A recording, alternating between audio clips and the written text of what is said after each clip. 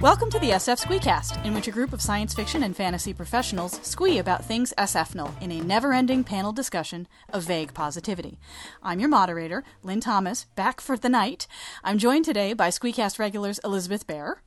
Hello. Paul Cornell. Good evening. And our special guest, Nebula Award-winning writer Aliette de Bodard. Hello. You may know Aliette best for her Hugo-nominated story On a Red Station Drifting. Today we have a group of really wonderful works to squee on about. We are going to be talking about one book, a television show, a piece of anime, and a comic book. So that's pretty awesome. It's a nice wide range. I'm going to start because I drew the long straw, totally. The book that I want to squee about is one that I finished a couple of months ago. And it is called Delia's Shadow by Jaime Lee Moyer. This is Jaime's first book, and in the interest of full disclosure, Jaime is a friend, and she is one of my authors, i.e. I am the archivist responsible for her stuff. But this is a book that was going to be in my wheelhouse as a reader, even if I didn't know Jaime from a hole in the ground. Delia's Shadow is Downton Abbey in San Francisco with ghosts and a serial killer. That's really the best elevator pitch I can give you. This debut novel starts in post-Great Earthquake San Francisco. Our main character, Delia, is returning there after being away for quite some time for work. She's returning home to not only be with her surrogate family that raised her after her parents were lost in the earthquake, but also because the ghost that talks to her won't let her not go back. Delia can see ghosts. This is part of her thing. And there is, at the same time, in San Francisco, the Pan-Pacific Exhibition, which is having a problem with a serial killer. And the thread of the serial killer and Gabe, who is the cop that is charged with investigating the case of the serial killer, and Delia's ability to see ghosts, dovetail nicely into a really wonderful piece of suspense with a romance on the side. I wasn't sure how the serial killer stuff and the ghost story was going to work with a ongoing attempt at a romantic relationship plot-wise. Those are things that I occasionally find to be less than cogent when you put them together, and yet Jaime does a really fantastic job of maintaining simultaneously the tension of a detective trying desperately to protect his friends, his partner, his family, and the people he loves, at the same time that he's trying to solve this case, while trying to figure out this relationship with Delia, who becomes a witness and a helpmeet because of her ability to see ghosts in the solving of the case. There are secondary characters who are Delia's best friend and Gabe's partner, Jack and Sadie, and they are sort of relative plot ingenues, but they are not handled in an insipid manner at all. They are really, really well fleshed out. The entire cast is well fleshed out. From a historical novel perspective, I think Jaime does a really great job of designing and showing us San Francisco post-earthquake, with the big Pan-Pacific Exhibition and describing what that feels like and the crowds and the exhibits themselves. I think it's a really enjoyable book. It's quite well written. The prose works really well with the style of book that she's writing. It doesn't get in the way of it, and it doesn't undermine it. It's really spot on. And I love these characters to bits. One of the things I really love about this novel is that while Gabe is frantically trying to solve this case, Delia and Gabe is a widower, and Delia is a little bit older. She's not a young lady anymore. She would be considered, more or less on the shelf by the standards of the time. They are both adults coming at this relationship cautiously as adults. They are also both relatively introverted. So it was really interesting for me to watch two adults who don't spend all of their time and energy expressing every single thing that they think or feel, attempt to navigate a relationship where they actually do think and feel a lot about each other, and are trying to figure out how to express that in a way that is going to not be terrifying for either of them. I think the entire novel was handled really well, and I'm very much looking forward to the next volume of it. So, Delia's Shadow, Jaime Lee Moyer, absolutely lovely book. If you are a fan of Downton Abbey and serial killers and ghosts, this is the book for you. Has anyone else had a chance to read this? I have. I actually got to read it before it came out because, full disclosure, Jaime is a very good friend of mine and has been since about 2001. And I one of the things that I'm desperately allergic to romance plots, which is one way that this book didn't quite push my buttons. However, I think one thing she does a really wonderful job with, as you pointed out, is the relationships between people and the way they interact, and the as you said, the fact that these are grown up people having a grown up relationship, and there's not a lot of mooning and swooning and fluttering and being generally irritating and teenager like, which I have absolutely no patience for in fiction because I'm a mean, cynical old lady with no romance in my soul. um, you don't all have to agree. We know you You, have romance you, in your soul. wait, You you were totally waiting are for a romantic laugh there. there. You were waiting for a laugh that did not come. It was I very. was I know. God, that just, oh, I just flew that into the mountainside. There was no I, humor there. I tell you what, when Uh, I do my bit, I will do something similar. I will come to a stop and wait, and you guys can absolutely just like. just leave me hanging like the true friends you are. Um, but yeah, very much that sense of grown-up people navigating a grown-up situation and trying to be fair to each other, which was such an incredible relief to me as a reader. Um, and it seems very relevant to me right now, especially because I've just been reading a different book by a different author about two ostentatiously grown up people in a long running will they won't they situation who are behaving in absolutely abominable fashion toward each other because they can't be grown ups, and Jamie doesn't do that. No, she doesn't. Thank She goodness. doesn't. These are people, they're having life crises, they're trying to deal with hauntings and murdered people and stopping a serial killer, and they still take the time to be decent to each other rather than having pointless misunderstandings. Yeah, nobody It's holds a stupid ball in this book. It's really refreshing. yes, nobody holds a stupid ball. Uh, Nobody willfully clings to a miscommunication as an excuse to be irritated with somebody Hmm. else. Um, it just takes all of the standard romantic tropes and people behave well. Well, to be fair, It's shocking. I'm gonna pick a bone with you, Bear, because I read a fair amount of romance, and not all of those tropes appear in. Yeah, okay, Sturgeon's Law, I didn't say 95%. romance tropes. I said romantic tropes. Or if Okay. I said romance, but the standard trope is, and I'm most even in science fiction and fantasy, if there's a romance plot,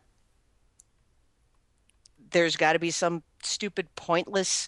People don't have. There's a problem where people don't have real problems. Mm-hmm. They just have Mm. misunderstandings that are mostly. Um, this is not Self-inflicted yeah, stupidity. mostly self-inflicted due to the author is trying to write, I guess, soulmates who actually have no differences, and therefore they can't have any real differences, so they have to have manufactured ones. Yeah, And that annoys me too. that's the trope I'm talking about. Okay. And this I, book does not do that thing. I Uh, think that I think what you talk about. Sorry, this is a little bit of a tangent. Well, that never happens. This is the generic bits of a genre not moving with the times, because back in Jane Austen's day, the nature of that person doing the wooing was reasonably difficult to intuit. The social structure made it very hard to ask any pertinent questions, and so you had to play a very difficult game of misunderstandings and emotional complexity like that. These days, the only reason to have any of that in fiction is because you're in a genre. And so good romance novels without generic baggage, I would guess, completely go for this really wonderful real world relationship stuff you describe. Whereas bad romance novels that are immersed in the generic bits of their genre are still grabbing bits from Jane Austen, which are social mores of previous centuries. I'm off again. Yeah, not even romance novels specifically, but romantic subplots. The book that I was complaining about, and I'm not going to name any names because this is a Squeecast, was uh, um, a thriller.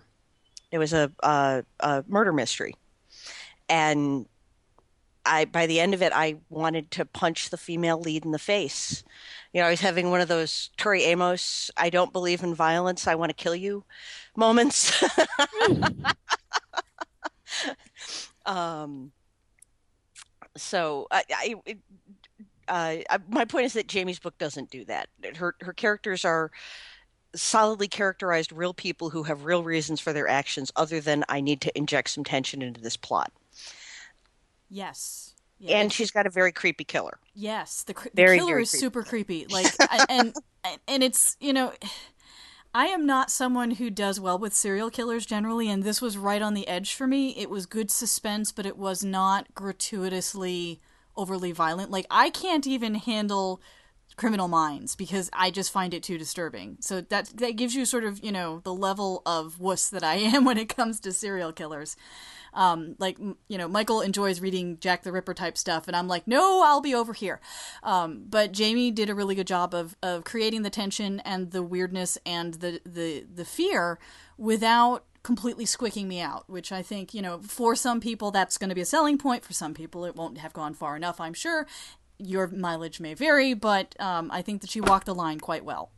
Yeah, the horror aspects are very psychological. Yeah, exactly. So, all right. Does anyone else have anything we'd like to say about Delia's Shadow or romantic tropes in fiction? Well, I think Jamie's just handed in the third one, or is working on the revisions on it. So that is correct. So you can read this book and then read the next two when they come out. Yes, and the next two should be out fairly soon. I will dig out for the show notes the titles of the next two books. A Barricade in Heaven. Barricade in Hell, yeah. I was going to say. And I don't remember the other one because, of course, I have to. Yeah, so. Exactly. Well, you know, this is the joy of the live podcast, and that's why we do show notes, because we can never remember anything. I knew 5 minutes ago. I know, right? Okay.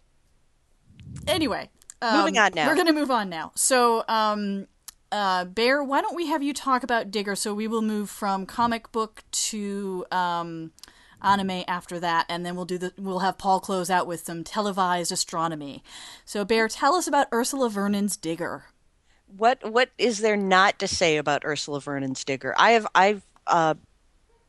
Technically, I guess it's a webcomic, which has been available as a series of graphic novels, and now is available as the complete omnibus edition as for tablet, or as a giant 4.5 pound white brick that I am currently holding in my hand.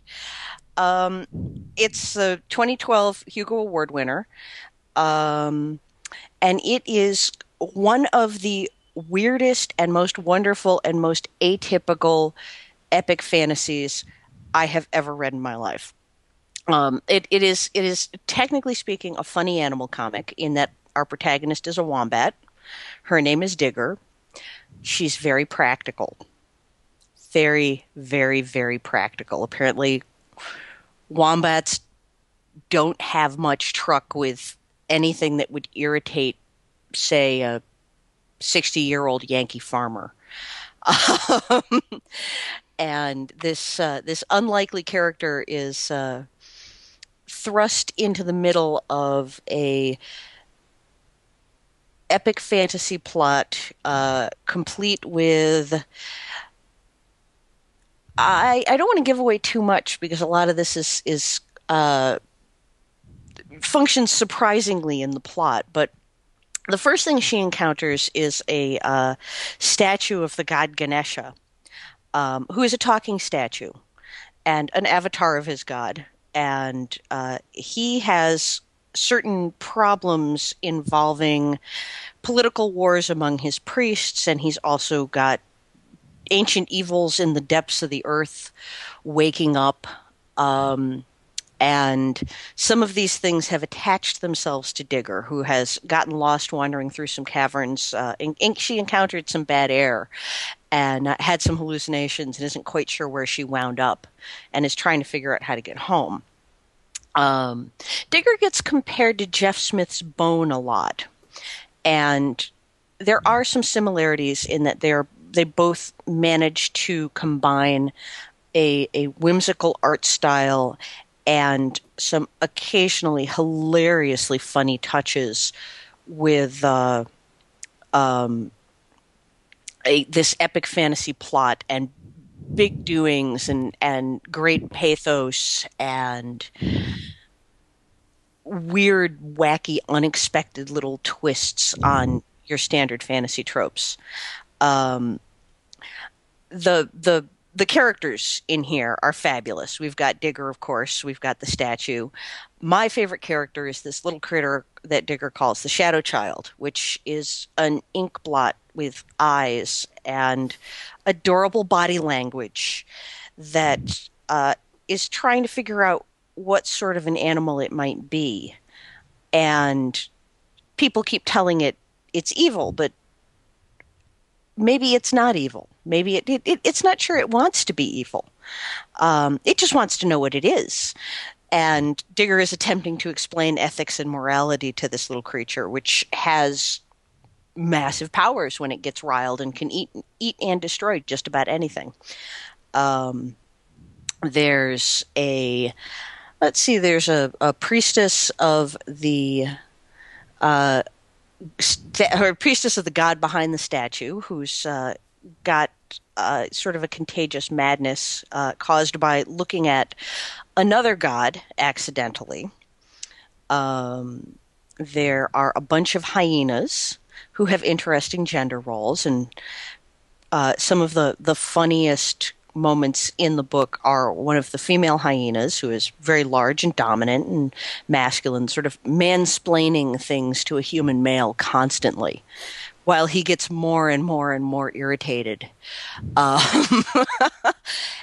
I don't. It's the thing that it puts me in mind of is my favorite book, which is Peter Beagle's The Last Unicorn. Mostly for its ability to have me laughing out loud on one page and actually on the verge of tears on the next. Vast emotional range, very light hand with both the whimsy and the epic sense of wonder plot. Good stuff all around. And that's my intro to Digger, which everyone should read. And you can now get it as an omnibus, so it's easy.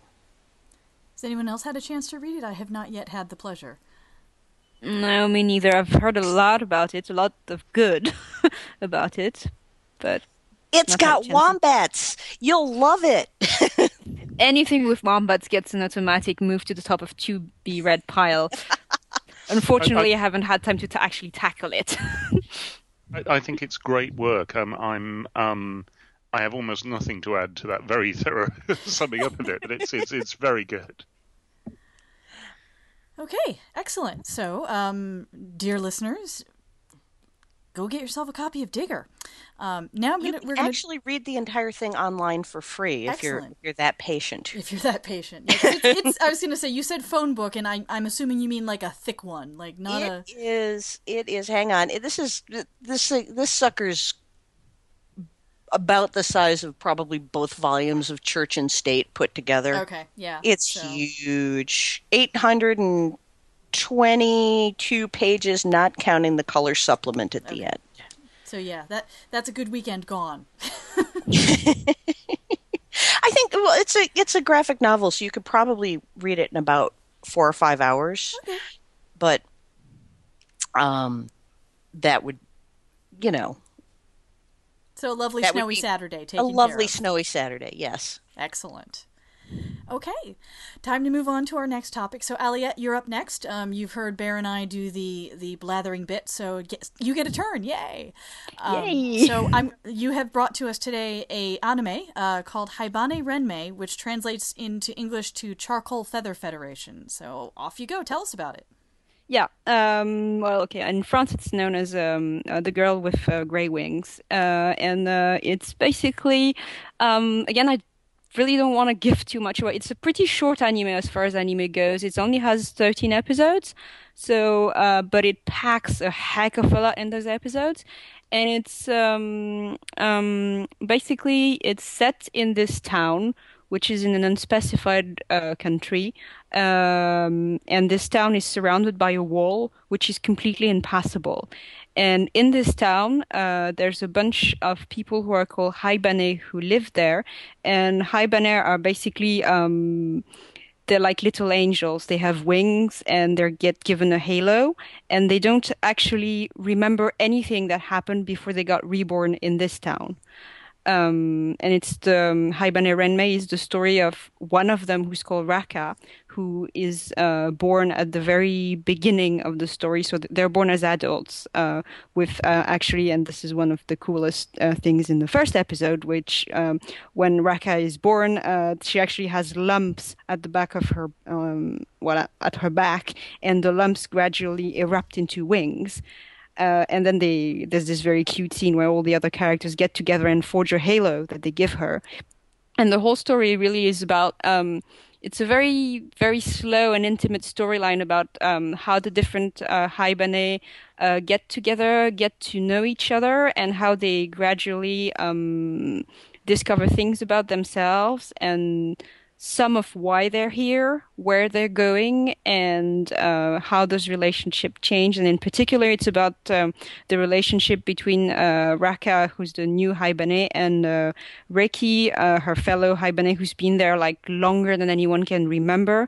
And towards the second half of the anime, there's a certain urgency in that Reiki has to solve her problems and will not accept help from anyone. And it's about, a lot of it is about the friendship between those characters and how they try to help each other. And I think the thing that I most like about it is it's this very, very intimate focus on the relationships between characters. There's like their daily life, cycling through towns, going to the bakery, fixing clocks, and at the same time, this slightly surreal atmosphere about, like, you know, why is this town in the middle of nowhere? Why is there a wall? Why do you have sometimes people who come through the wall and who can't speak and are reliant on a communicator who has to translate everything that they say? Where do they get their stuff? And you don't. One of the things that I think it does extremely well is you don't actually per se get any definite answers to those questions, and you finish the anime with a sense that there are some questions that haven't actually been answered, but it doesn't matter. There's still a very satisfying denouement that actually takes into account everything that went on before, and I think it's a great study of how to do ambiguity. It leaves some questions open, and it really doesn't matter. You feel satisfied as a viewer that the storyline has ended, that the story of Raka and Reiki has come to an end. And the art is really gorgeous. It has this sort of very dreamy, sort of slightly watercolory art.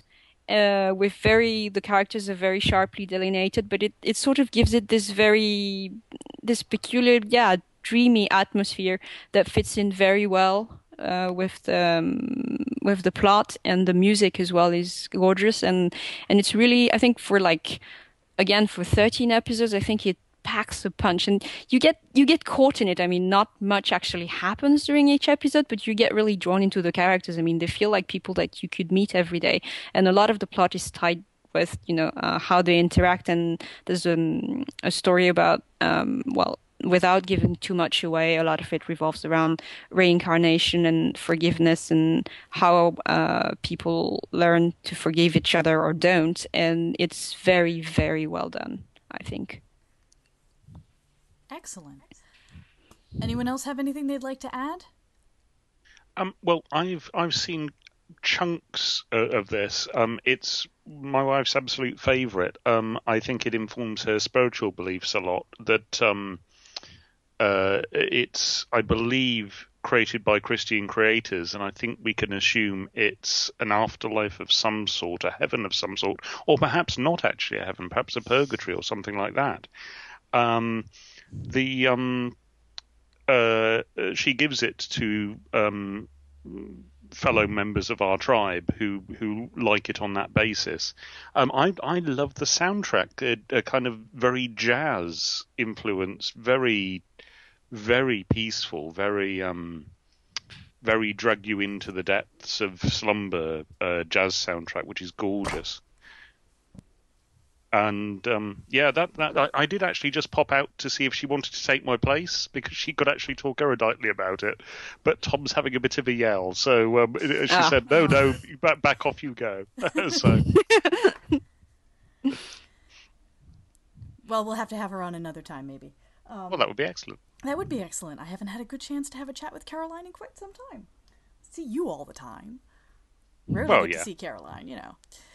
Anyway, I'm like the very common card you get in packs of trading cards.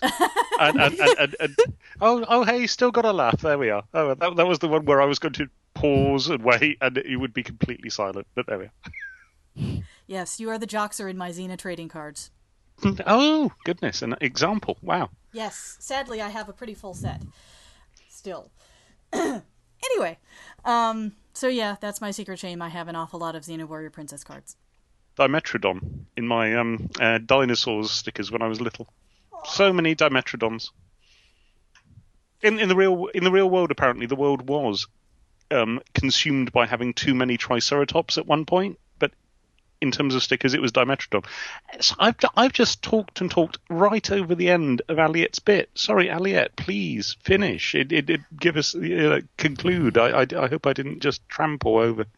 No. I mean, I was actually winding down. I mean, I was going to say that that's what I had to say, and that you really should go and get it. And as I said, it's 13 episodes of maybe 20-25 minutes. I mean, it feels longer, to be honest, but it's like really, you could watch it in an afternoon very easily. Excellent. Yay.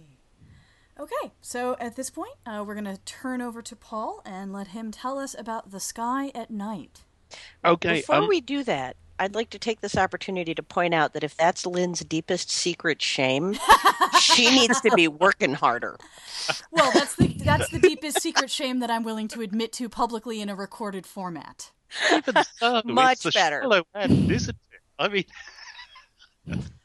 I'm sorry. Back to you, Paul. Dimetrodon.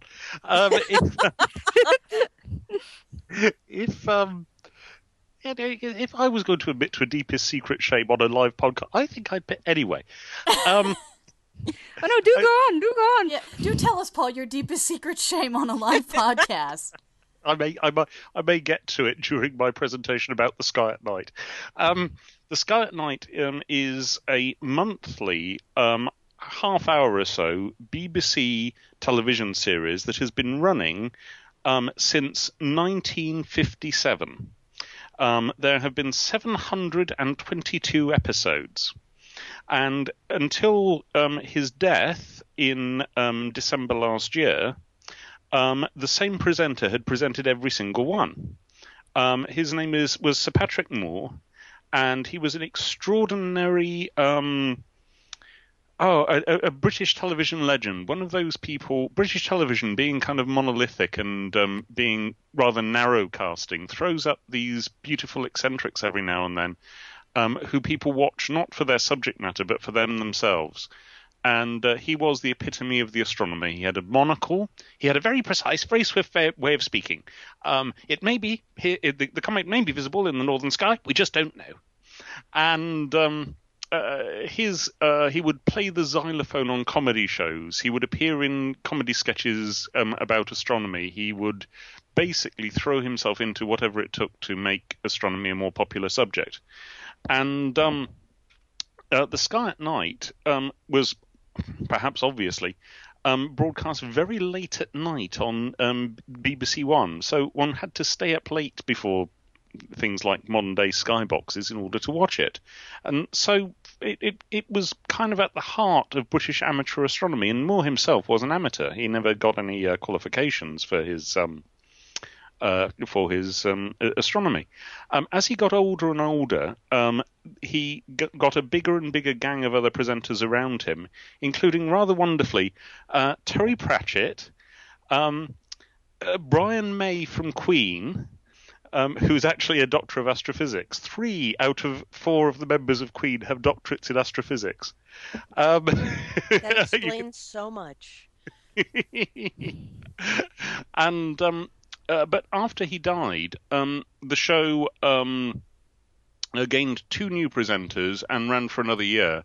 And the BBC scared us all by announcing that it wasn't necessarily going to come back, resulting in an enormous protest, a huge lots of signatures. And it is actually coming back, as it turned out. They reversed their decision.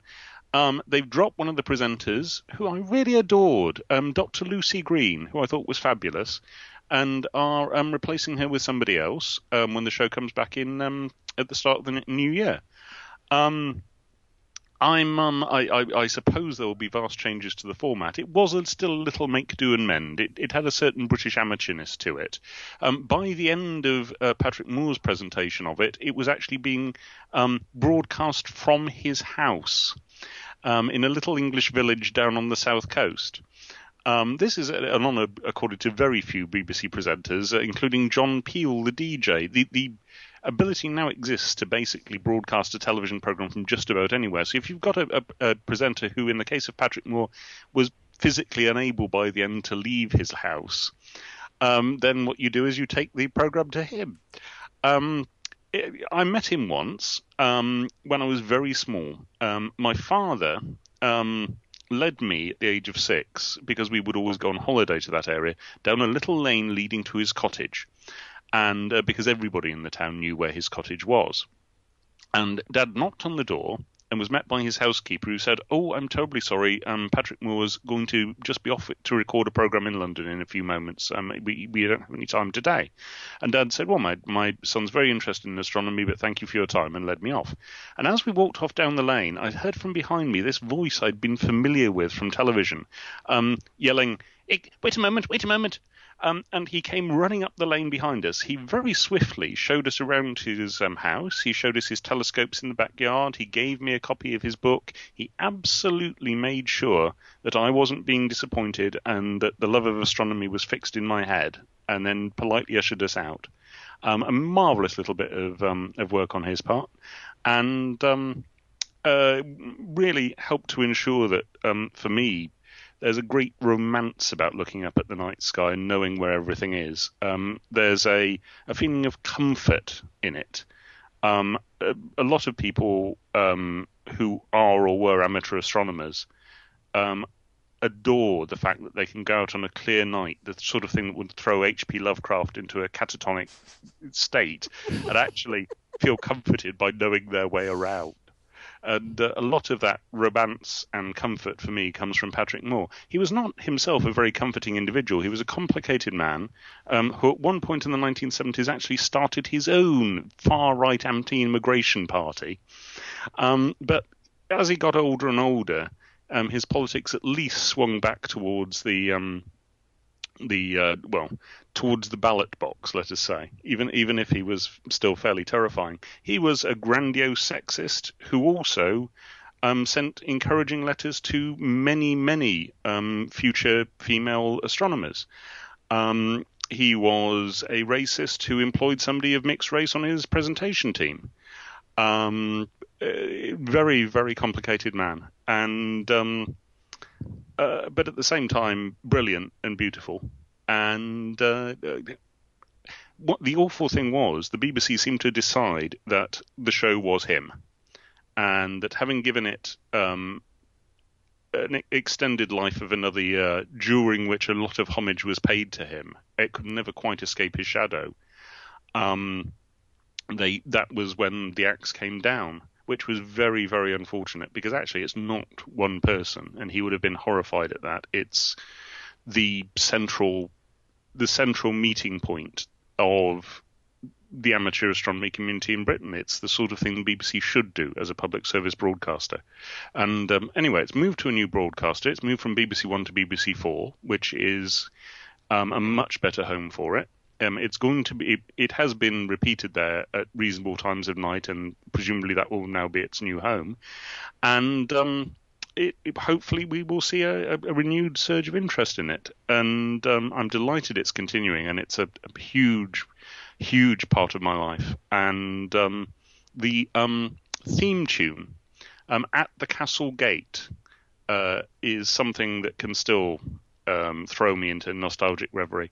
There are many, many wonderful clips from The Sky at Night on YouTube, notably Sir Patrick out in his back garden in the 1950s with an enormous telescope, failing to find the planet he was after because the sky is completely clouded over. It's British humour in the sense of a rained-out test match. And or a wonderful wander with Michael Benteen, the Goon Show comedian, who was a great believer in flying saucers.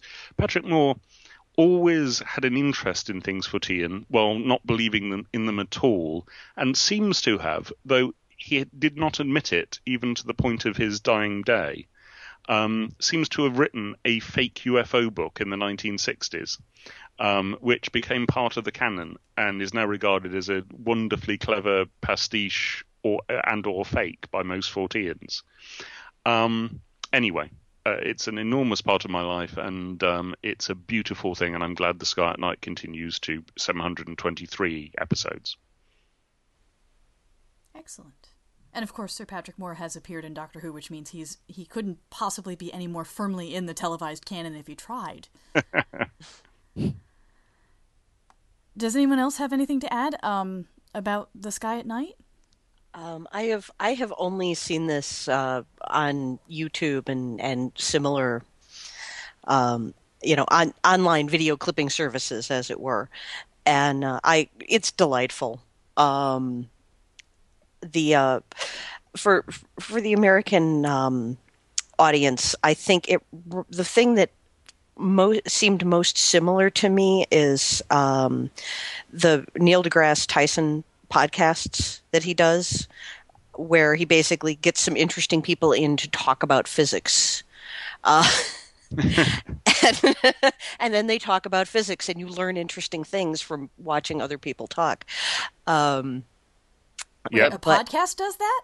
Yeah, he's got Neil Tyson has a podcast. Yeah, Ken has a podcast. I'm just teasing. Oh, that podcast I'm sorry. Couldn't possibly share information with a group of interesting people talking about interesting things. That never happens. You told a joke. I did. Silence again. And I hit a wall.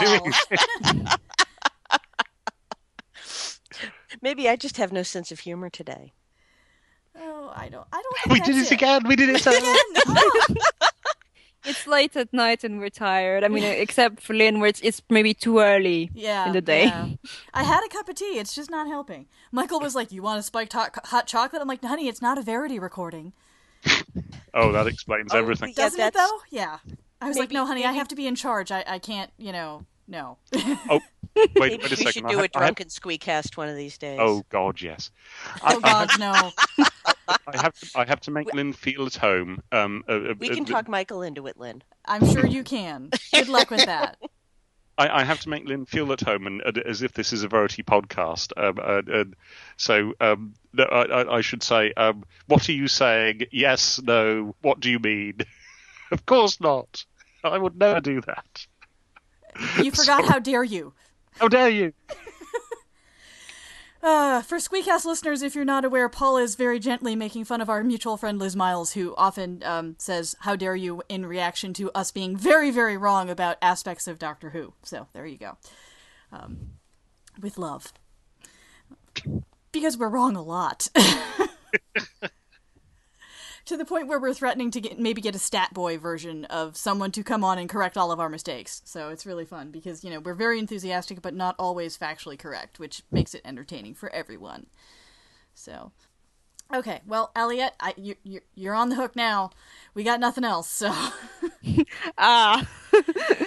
Okay, so this is a group of questions that we ask all of our guests, so off we go. Each question came from one of the Squeecasters, and what I've done this time around, because Michael has added questions and we've dumped one of mine, is that you'll get one from each moderator, and then two from everybody else, I think, except Kat, who only had one. Okay, That was lovely and confusing and completely unreasonably necessary at all. Okay. Well, I know who to blame. Yeah, right? exactly. That's the important thing. Exactly. And I will tell you who to blame for each question, which makes it more fun. So, also, we might be able to make Paul sing. We'll see. Ooh. Yes. Okay. So, first question comes from Paul, and he would like to know, what do you most fear?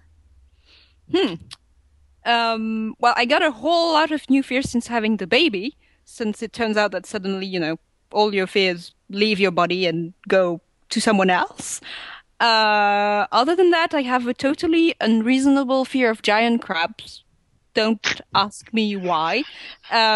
Which made watching the Doctor Who episode Gridlocked quite interesting. I actually had to fast forward. Oh. Oh, and you missed out on the macra? That's horrible. Yeah!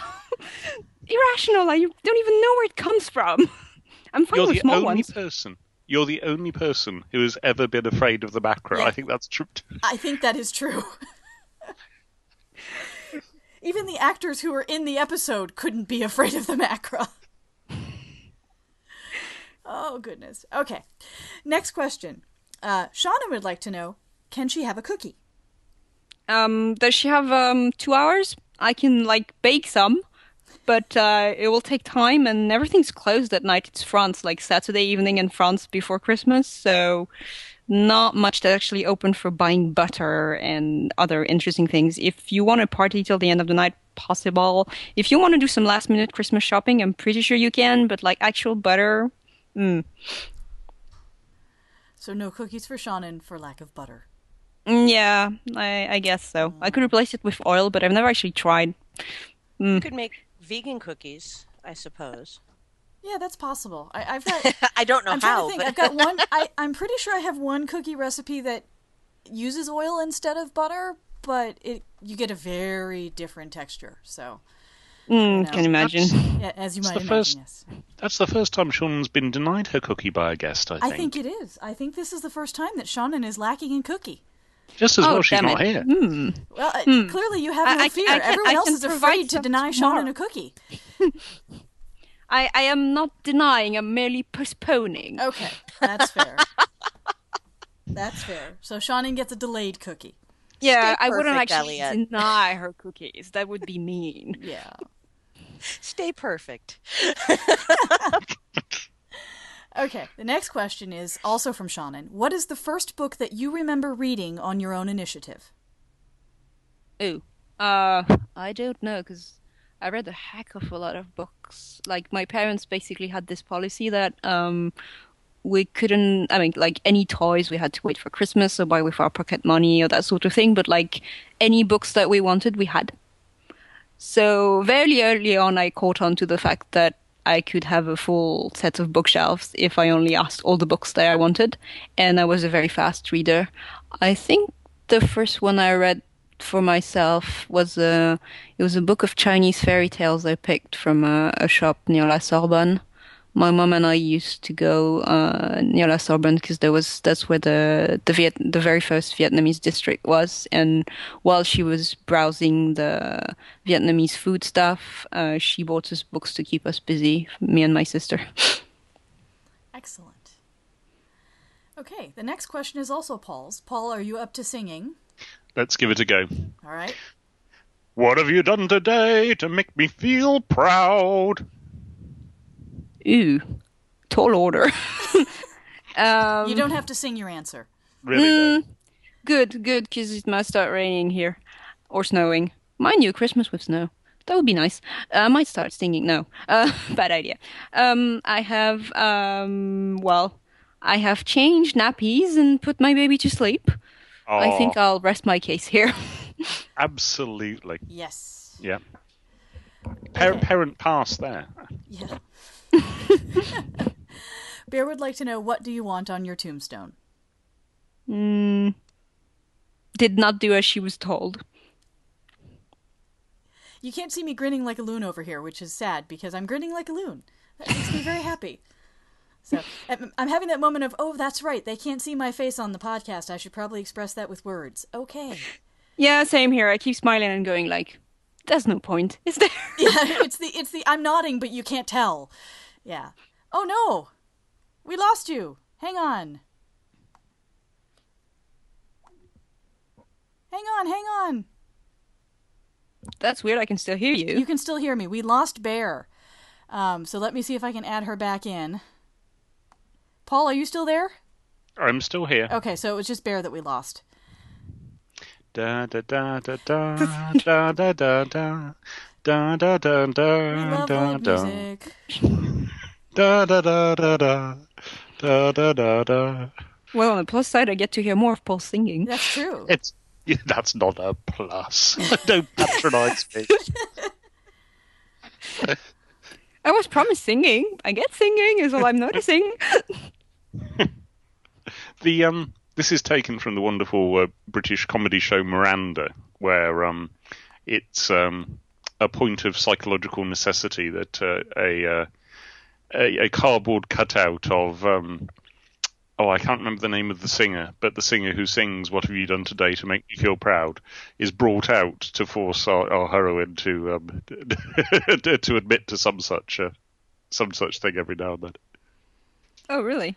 Yeah, I nicked my question from somebody else. Well, that never happens. I mean, it's not like I've seen way too many episodes of Inside the Actors Studio.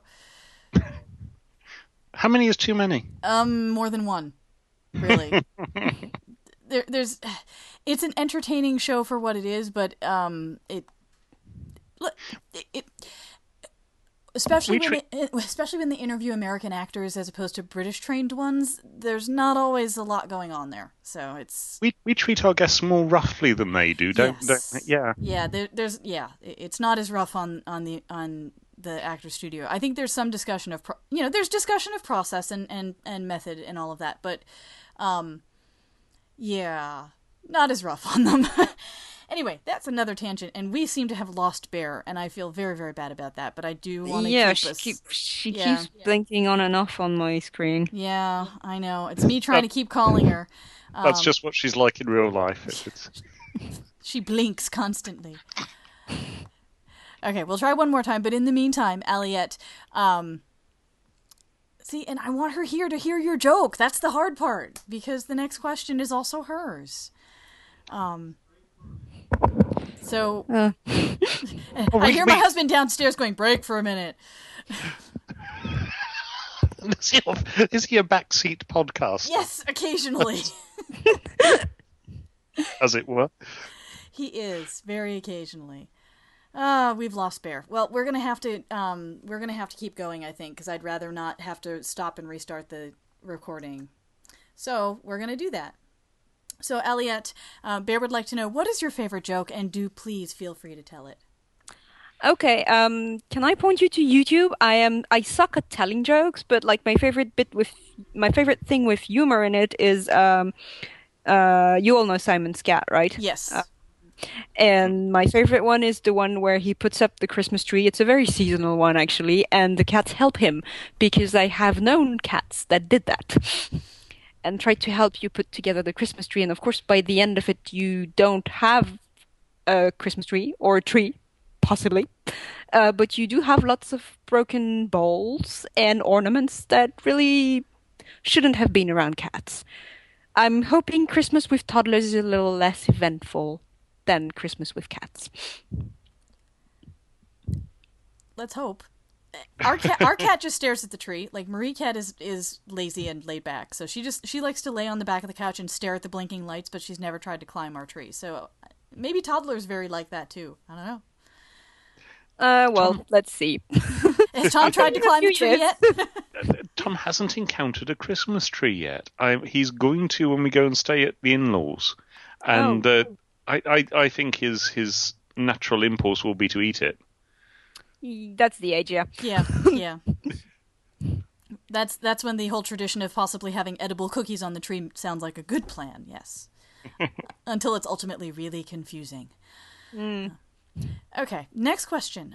Kat brings to the table, what is your quest? Mastering cooking. And particularly at the moment, pastries. I suck at anything to do with flaky pastries. So at some point when I actually have extra time, which I don't know when, in the next few years, I guess, I'm gonna ask my husband to show me how he actually manages to do the the apple tart. Mm-hmm. So, Pastry's which I am. hard. Yeah. Yeah, every once in a while, I do. I'm an okay baker if I have a recipe to follow, but I'm not the sort of person who can just sort of throw something magically together. And phyllo dough and puff pastry is the bane of my existence. I can't get it to work. Like, a cookie or a quick bread, that's fine, but the complicated stuff, it scares me. I have never been near pastry. Pastry is the enemy. Pastry is the enemy. Well, when you're baking it, when you're eating it, though. No, it's the best thing ever when you're eating it. Yeah. Positive points. Yes. Okay. Next question, which is mine, which is, what is your favorite word? Liminal. Because yeah. Yeah.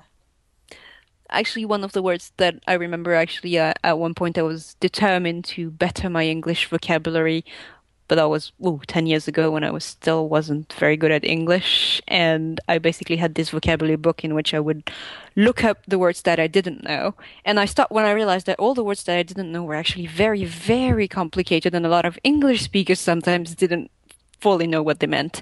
Anyway, so that's one of the words that I learned during that period. The other one being Empyrean. I don't know how you pronounce it. Empyrean? No, Empyrean, relating to heaven.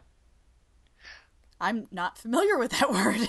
Oh, that word. Right, yes, we use that all the Yeah, time. totally. Yep. Yeah. Mm-hmm. Staple of American English, that. Yep.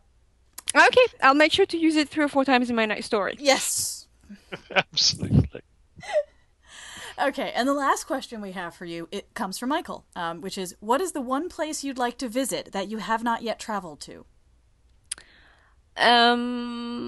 Okay, I think it's a tie between Singapore and Hong Kong, but I've actually been to Singapore, if being to Singapore, I was half an hour in the airport, which probably barely counts, but I really want to go to Hong Kong because apparently the food is great, so I have this plan where I'll go and friends will actually show me all the sites and especially all the restaurants. That sounds like a lot of fun. Restaurant tourism. Yes. I'm a big fan. Yeah. I'm glad I'm not the only one. No, you're not the only one. I'm the kind of person who desperately wants to be a foodie. I'm a sucker for. I mean, that's sort of like it's the. Okay, so I was at a professional conference in Barcelona a few weeks ago for my day job, and the biggest disappointment was that we did not find a good local joint to eat at. We just ended up sort of hitting tourist trap after tourist trap strictly because of time. Yeah. Because that's a they problem. schedule you like crazy, and then you can't really get out, or you're just too exhausted. So that the best meal I had, because we were mostly during tourist traps, was a falafel that I grabbed from a stand when we were too tired to actually deal with a real dinner. And it was just like, well, okay then, next, But that's one of my favorite things when we do get to travel is getting to figure out where we're going to eat. That's one of the best things about travel is getting to eat different places. And getting I like to plan my day around the restaurants. And now I've said too much. No, you're not alone in that at all. Okay, so this is the part where I do the outro. So thank you for joining us. Thanks to our regular contributors, Bear and Paul, and our special guest, Aliette de Bodard. Special thanks to our webmaster, Dimitri Zagadulin, our technical producer, David McCone-Chase, Jeff Bonhoff at Mystic Fig Studios for the instrumentals of music by Shauna Maguire, Katie Shuttleworth, who made our rockin' logo, and Michael Thomas for general administrative support. We hope that you will join us next time. Same squee channel. Bye-bye.